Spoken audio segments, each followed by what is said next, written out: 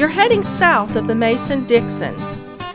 This is the Week in Review at the Abbeville Institute. Here is your host, Brian McClanahan. Welcome back to the Week in Review at the Abbeville Institute. This is your host, Brian McClanahan, and this is episode 84, covering the week of August 7th through August 11, 2017. Glad to have you back on the program. Glad to be here. Before we get started, just want to remind you that we do exist on your generous contributions alone, so if you like this podcast, you like the website, you like our conferences, please consider making a tax-deductible contribution to the Abbeville Institute. You can find all the ways to do that at abbevilleinstitute.org. At the top of the page, you click on support, and it'll have memberships for individuals, also other planned giving options and memberships for businesses. And we do have monthly and yearly or annual options. You can donate as little as $3 a month or $25 a year if you're a student, or $5 a month or $50 a year if you are not a student. And again, all of that is available at abbevilleinstitute.org. Also, if you go to abbevilleinstitute.org, you can give us an email address and we'll give you a free ebook, Kirkpatrick Sale's Emancipation Hell, and that'll put you on our email list, and you will get our Daily Dose of Dixie Monday through Friday and our weekly Week in Review email either on Saturday or Sunday, and that includes a link to this podcast. Also, we want to remind you that if you do like this podcast, you can share it around on social media. We would appreciate it if you do that. And you can find us on social media on Facebook. You can find us at Abbeville INST on Facebook. So you can like us there. You can follow us on Twitter, Abbeville INST. And you can subscribe to our YouTube page where we do put our videos of our conferences and our podcast. Also, all the audio files from our most recent summer school at Seabrook Island, South Carolina, our 15th annual summer school, are now available on the website. If you go to the website at the top of the page, it'll have audio. You click on that, and it has not only a section for the podcast, but also a section for audio files, and you can search by summer school or conference, and you can find the audio files for our most recent conference at Seabrook Island. So all of that stuff is there. Please use those things. Again, all these things are free. All the things we put on the website are free. So if you do like what we do, a tax-deductible contribution would help us keep all of those things free for everyone to use. And our website has become a real depository of Southern thought on the web. So it's definitely a place to go to if you're looking for any information on Southern culture, politics, literature, those type of things. So please utilize those services that we have for free. And again, share them around on social media. Okay, so we had a really good week at the Institute. We did have one section, or at least one piece this week was from our summer school, and then we had a few other pieces that deal with some of the pressing issues of the day. But all of this, I think, is within the context of the South as a minority section. And that's something that when I get to the piece that I wrote on Thursday about John C. Calhoun, it was actually brought up by William Lowndes Yancey. And so we had a book review on a book about William Lowndes Yancey on Tuesday.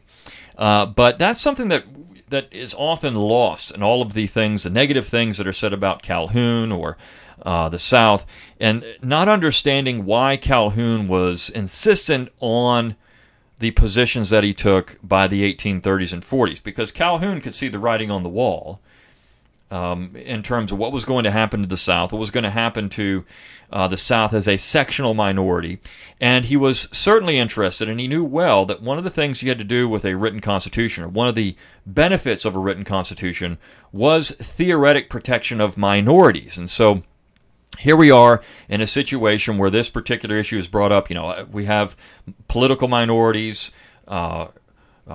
religious minorities, racial minorities, cultural minorities. And so this is why Calhoun is still studied all over the world. He's studied all over the world because people look at his concurrent majority as a means to understand how can a political minority, for whatever reason, be protected in a majoritarian system. And so that's where Calhoun is definitely worthy of study in this particular regard. And so we'll talk about that. But the first thing we did on Monday, we actually ran a couple of poems by Catherine Savage Brosman. And both of these poems were presented at the Abbeville Institute Summer School. And it was under the title, the two poems are under the title Rich Hours, because they describe Louisiana and the environment around Louisiana. One was published in 2012 by Mercer University Press. The other one is also published by Mercer University Press, but in 2017. It's from a forthcoming collection of poetry. And so Dr. Brossman was the poetry editor for Chronicles magazine for years, and I think she still is. And she did teach literature at Tulane University in Louisiana. So she's not from Louisiana originally, from Colorado, but has very much admired the South and the Southern environment. And I think that's something that's lost oftentimes in what we try to do at the Institute. And part of that is respect for, when we talk about agrarianism, it's respect for nature and the environment and being good stewards of those things, understanding the beauty of the land and nature, not in the way that oftentimes the modern environmentalists look at it as kind of almost a religious communistic ritual, but in the way that as Southerners often look at it is these things were given by God and they need to be protected and admired for what they are, as Southerners are part of a bigger picture, and that bigger picture is Christian civilization and being good Christian stewards of the land and the environment and enjoying those things and enjoying this divine beauty that's around us. And so Southerners from the beginning, if you look at Southern literature and how they started describing the New World, oftentimes, and I've said this on the podcast before, but if you look at how Northerners viewed the world when they first arrived in North America, it was dark and foreboding. They had this view of it as very grim, but Southerners looked at it as an opportunity. Now, some would say, well, this is only because they were trying to sell seats on ships to come over to the New World. But when the economy actually began to improve, now, of course, Jamestown went through a very tough period of time, but when the economy began to improve, they looked at this as drastically different. And even when I on my own podcast, I talked about a really interesting little book about the expedition to supply Jamestown that was that almost failed, and the one of these ships was shipwrecked on Bermuda, and how they looked at the world there. I mean, this was a very plentiful place. A lot of them wanted to stay because they saw this area as a place that could be used. It was rich. It was full of wildlife and natural beauty, and not just that, things that you could sustain life with. And so I think Southerners had a much more optimistic view of not only the environment that was around them, but also what they could do with it than Northerners. It wasn't just a place to be tolerated. It was a place to be used and enjoyed for whatever way you wanted, whether it was economics or just the natural beauty of it all. So I think that oftentimes we miss that in our understanding of Northern and Southern literature. And there is a drastic difference in that particular way in that view of nature and society. And so when you talk about modern environmentalism, I mean, all of this was in many ways born in the South and their understanding of man's relationship with the environment. Now, it's taken on an entirely different tone, and I know people would say, what about Walden there? What about Thoreau and Walden? Because so many 1960s environmentalists took on that as their, Walden Pond as their model. But when you look at, say, the agrarians, the Southern agrarians, the I'll Take My Stand group, I mean, these people are talking about the environment. That's what it is. It's nothing else.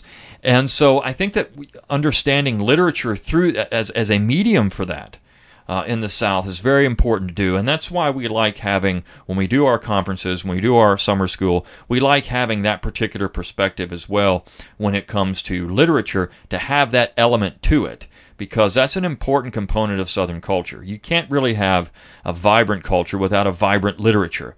And Southerners have good stories to tell. And so this is why oftentimes Southern literature is superior to anything else that any other section has produced. It's also why Southern music is better, because Southerners have a story to tell.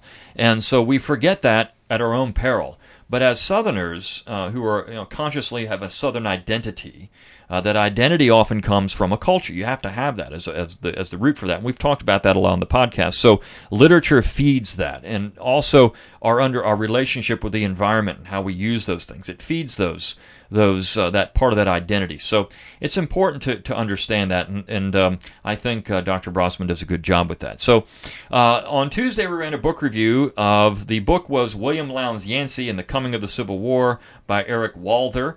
This book was actually published about a decade ago, and the review was by Jonathan White, who is a colonel in the U.S. Army, but also has a PhD in history from the University of Alabama, and so he is someone who is dedicated to our mission to explore what's true and valuable in the Southern tradition. And so he wrote this little review of Yancey. He actually wrote his dissertation was on voting patterns in Alabama in 1860. So he's very much an expert on the political climate of Alabama on the eve of the war. And so he was well equipped to write this review. And one of the things he points out in this review is that the book doesn't necessarily contain enough of Yancey's own words. And I think that's something, if you're a young academic listening to this, make sure if you want to do something like this, write a biography, we're going and look at a political figure, make sure you include as much of their own words as possible. You don't want to sound like, you don't want to blur the lines between your thoughts and their thoughts, but it's important to show these people for what they thought and what they were. And not try to paraphrase everything. And there's a school of thought that says, well, you don't want to have large block quotes because people don't read them. And there is something to that. I know Forrest McDonald was told a colleague of mine one time when he had a paper that he had too many block quotes and nobody's going to read it. They'll just skim over it. Get rid of all that stuff and paraphrase everything. And if you go back and look at McDonald's works, there's not a whole lot of direct quotations in there, big block quotes. He does a lot of shorter quotations and some paraphrasing, which does, I think in some ways, if you're trying to write a narrative that is readable, that's something that you want to do. However, sometimes large passages do help tell the story, and particularly when you're trying to get a point across, to put it in their own words, to help them understand what they were saying and how they were saying it. And so that was Dr. White's point here, Colonel White's point, is that there wasn't enough of Yancey's own words. Now, there's one really interesting quote that he gave from Yancey from a September 25, 1860 speech. So this is on the eve of the 1860 presidential election. Lincoln had not yet been elected, but this is what Yancey said about the situation. Now remember, Yancey was called the Patrick Henry of the Confederacy, the man who in some ways single-handedly brought secession to Alabama. But this is what he said in a speaking tour of the northern states. And he was trying to convince people not to elect a Republican president. And this is what he said, quote, "My friends, there was one issue before you, and to all sensible men but one issue, and but two sides of that issue. The slavery question is but one of the symbols of that issue. The commercial question is but one of the symbols of that issue. The Union question is but one of the symbols. The only issue before this country in this canvass is the integrity and the safety of the Constitution. He is a true Union man who intends to stand by that Constitution with all its checks and balances. He is a disunion man who means to destroy one single letter of that sacred instrument. Majorities need no protection save their own power. But how is it with the South? How is it with the minority of the country, the minority states of the government? Minorities, gentlemen, are the true friends of our Constitution, because that Constitution is their shield and their protection against the unchecked and unlicensed will of the majority. Hence, it is that my section of the South stands by that Constitution. You hear much said there about the Constitution, about its strict construction, about the rigid enforcement of its checks and its balances in favor of the minorities, because to them it is a thing of life and death." So here he's bringing up a point, and this is Calhoun's point, also in the concurrent majority. There is a written Constitution is there to protect minorities from abuse by the majority. This is why you have essentially the codified powers of the document are there to ensure that political minorities are not abused. Majorities, as Yancey says, they need no protection. The only protection is that they have the power. But minorities can be abused in this situation because we have essentially a tyranny majority at that point. I mean, so Yancey's point was, well, here we are in the South. We are now a political minority, and we need protection from the document. And if we cannot get that protection, then what other option do we have but leaving the Union? And I think this is why you're seeing secession discussed in California, because in some ways, even though they believe themselves to be the political majority, they're really not. I think that for the most part, the quote-unquote red states, which is a stupid designation, but it's one that people recognize. But the so-called red states are the majority. The Republicans control more governorships. So the Democrats, if you just look at a popular majority, of course they have it. The left has it in that way. But California is now being outvoted all the time. And so the question is, how can those minorities, how can that political minority protect itself? And I think they're saying, well, we have to leave. We have to get out of the Union in order to protect ourselves. And this is all Yancey is saying. That's all Calhoun was saying. Because he said, look, the right of the minority, if it cannot protect itself, it has to leave, and that will be better for the Union overall. It'll be better for the minority. It'll also be better for the majority, because they don't have to worry about then the minority.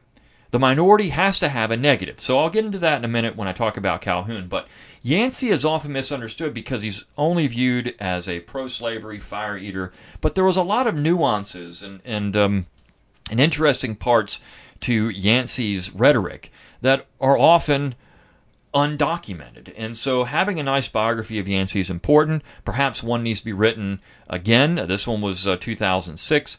But maybe an updated version, a decade, usually about every 20, 30 years, people will write. If it's not Thomas Jefferson or James Madison or George Washington or Abraham Lincoln, I mean, they can get a biography every year. But some of these other political figures could have one every decade or every 2 decades. And so perhaps it's time for someone to give a look to all the fire eaters, not just William Yancey, but also Robert Barnwell Red and some of the others that were important to the coming of the war in the South and the things that we're saying. And of course, these people often had a lot of attention paid to them by the Blundering Generation School because they thought these people blundered into the war that could have been avoided. But it's good to have a biography of Yancey, and I think that Colonel White was definitely equipped to do this. On Wednesday, we ran a piece entitled Archie Who, and this is kind of a reprieve from the political stuff, but this piece is interesting because now Archie Manning has come out against the Mississippi flag. And of course, Archie Manning made his name playing football for the University of Mississippi and then later professional football in New Orleans, but he's definitely from a Southern family. He's directly descended from a Confederate soldier. So Archie Manning coming out and saying, well, I think we need to change the flag. Also, one of the, was it the granddaughter of John Stennis is now saying we need to have a new state flag so that even though 65% of the people think the flag is fine, we need to have a new flag because of 35% of the people. Now, this is an interesting position because we're talking about minorities and political minorities and how those minorities should be protected. So in this particular way, Calhoun's concurrent majority could come into play here. I mean, we have something that's for the good of all, we have a majoritarian system. I mean, what kind of situation are we going to have? But overall, and the point of this particular piece was that the Archie Manning coming out in favor of taking down the flag is just another popular figure or celebrity saying we need to do something about a Confederate symbol. They're piling on, and Archie Manning not understanding his own family history and where he comes from, and of course all the people that supported Archie Manning at the University of Mississippi.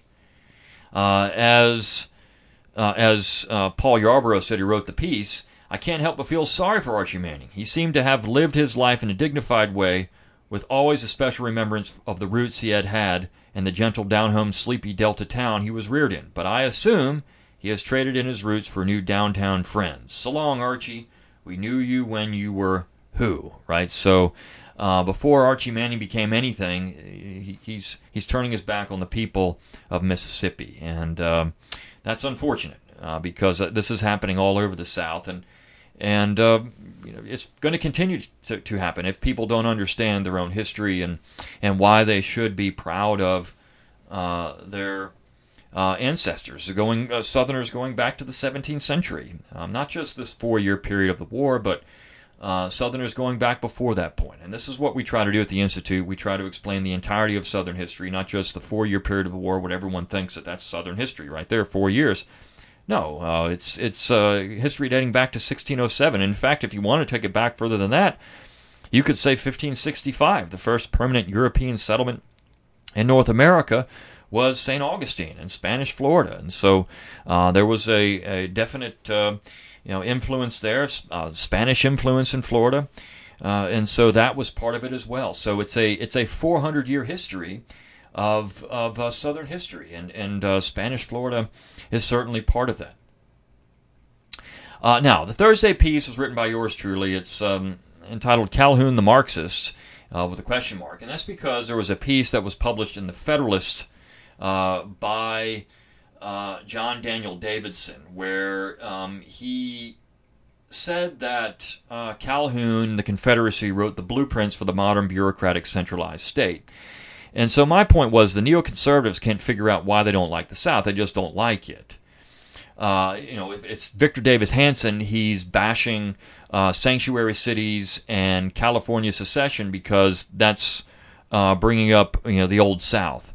For Davison, he's saying, well, no, they're creating the modern progressive state. Centralization is the Confederate legacy. So which one is it? Is it decentralization or centralization? They can't figure out why not to like the South. They just don't like it.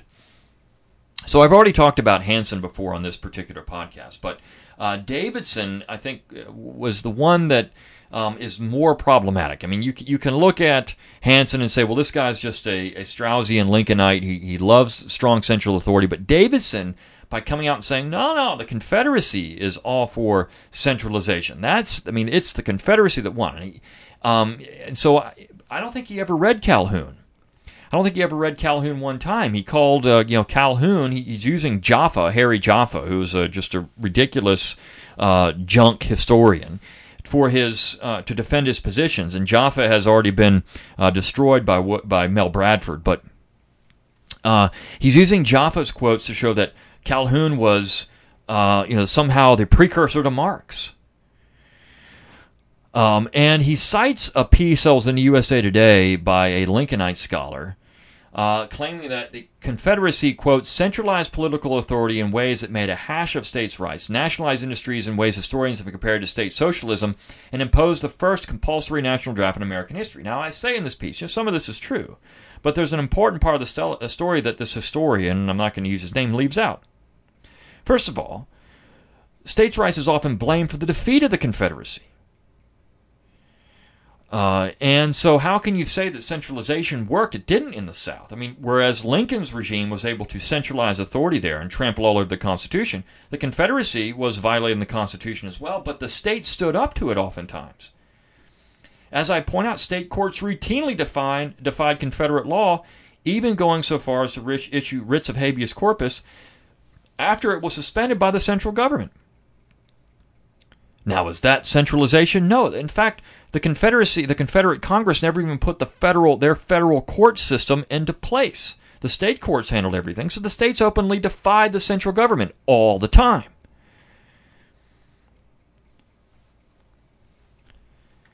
So this is a half-truth in what he's saying. It's also clear, as I say, that Davidson has never read Calhoun.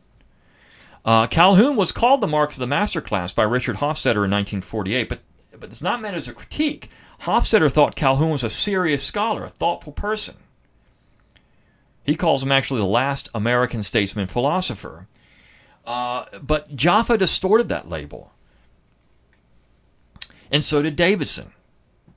Now, one other thing they said, that Davison said, is that Calhoun's positions are based on, quote, the junk pseudoscience of racial inequality and Darwinism. But he never even mentioned. First of all, Calhoun was writing before Darwin was even publishing anything. So how can it be Darwinism when Darwin hadn't even written anything yet? But he never even mentions race in the disquisition at all. The disquisition on government, which is what this piece is all about. He mentions the concurrent majorities. Calhoun did not believe that all men were equal, but neither did any conservative from time immemorial to the 1970s. If this is the case, if that's junk pseudoscience, then Russell Kirk and other giants of American post-World War II conservative thought should be held in contempt. They liked Calhoun. Now, Davison also claims that Calhoun's concurrent majority was intended to, quote, circumvent the forms and restrictions of the Constitution so the government can do things that they think need to be done. But this is simply not true. What Calhoun was worried about is numerical majorities from crushing minorities.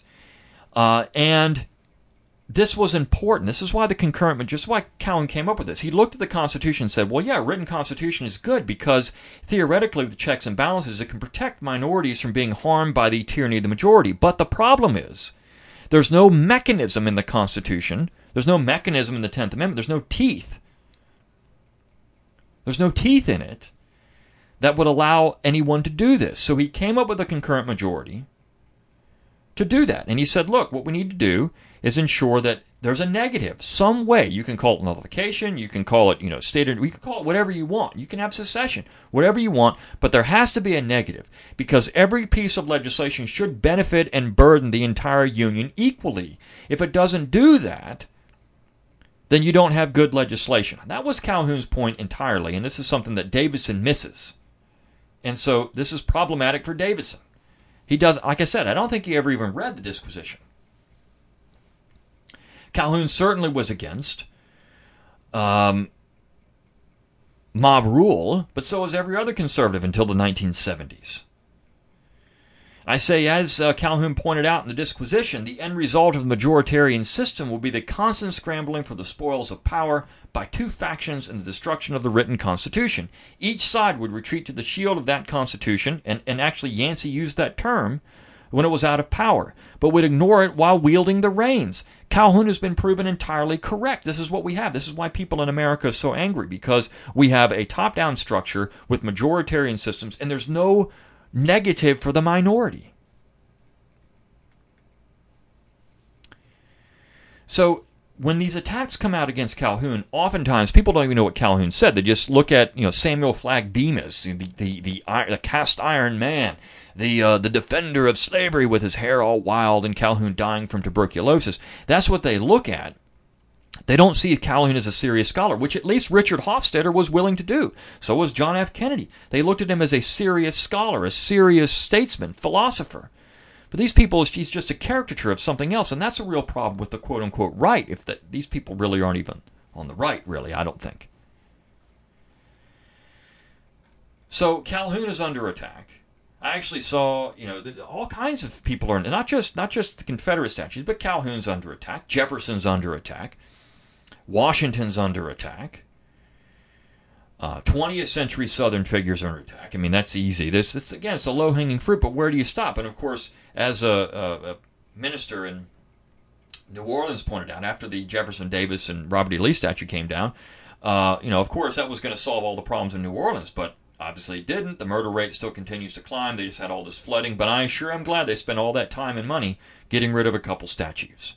This is how silly this whole thing is, but this is the political climate in which we live. Now, the last piece of the week was actually an interesting piece. It was written by Norman Black, and the title is Lincoln, Crony Capitalism, and Populism. And what Norman is trying to do is connect the dots between Lincoln and these other things.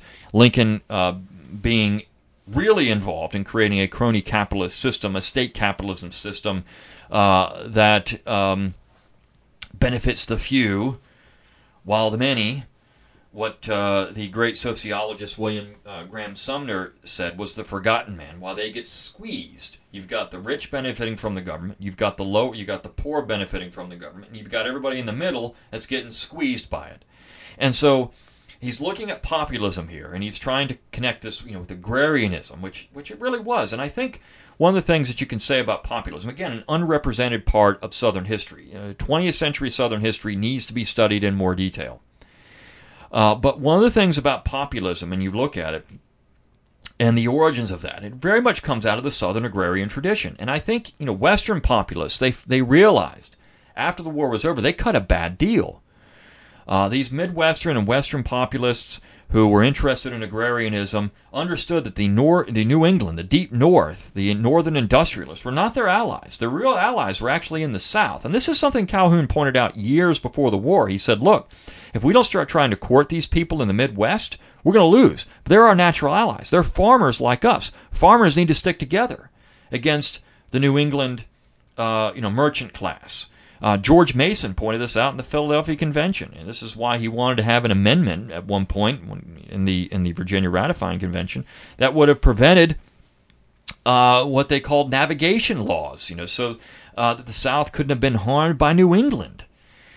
And this is an important part of this, and so I think Norman did a pretty good job here, connecting all the dots between populism and, of course, agrarianism and where this comes from. And, of course, Lincoln's crony capitalist system, the Hamiltonian system, that's Hamilton won. I mean, to say the South was somehow, the precursor to the modern bureaucratic state is just silly. That would be Hamilton. That would be Hamilton's economic system. And, of course, people are going to say, well, Hamilton's economic system is great. It's brought the United States tremendous wealth and prosperity. But at the expense of what? And we're living in that. The critique of this, it's very important. We're living in that period of time. And so people are critiquing it based on a Jeffersonian understanding of American political economy. They just don't realize that oftentimes. So I really like this piece. But that said, I mean, when you're looking at all of these things, you're looking at the warfare state, which is the modern state, you're looking at the agrarian critique, you're looking at Southern culture and identity, you're looking at political minorities and how to protect them. The South had the answer for a lot of these things, but because the South is so disparaged and so looked down on, it's just knee-jerk reaction. Well, it's Calhoun, he's bad. It's the Confederacy, it's bad. It's a Southern literary figure, they're bad. It's a Southern political figure in the 20th century, they're bad. We can't take anything out of these people. There's nothing good about them. And so this is a real problem in American history and also contemporary American society. And I think if we can start having a real conversation, but it's going to take a much larger effort to educate. And again, this is why we're here. And if you do like what we're doing, consider a tax-deductible contribution to the Institute. Until next time, good day.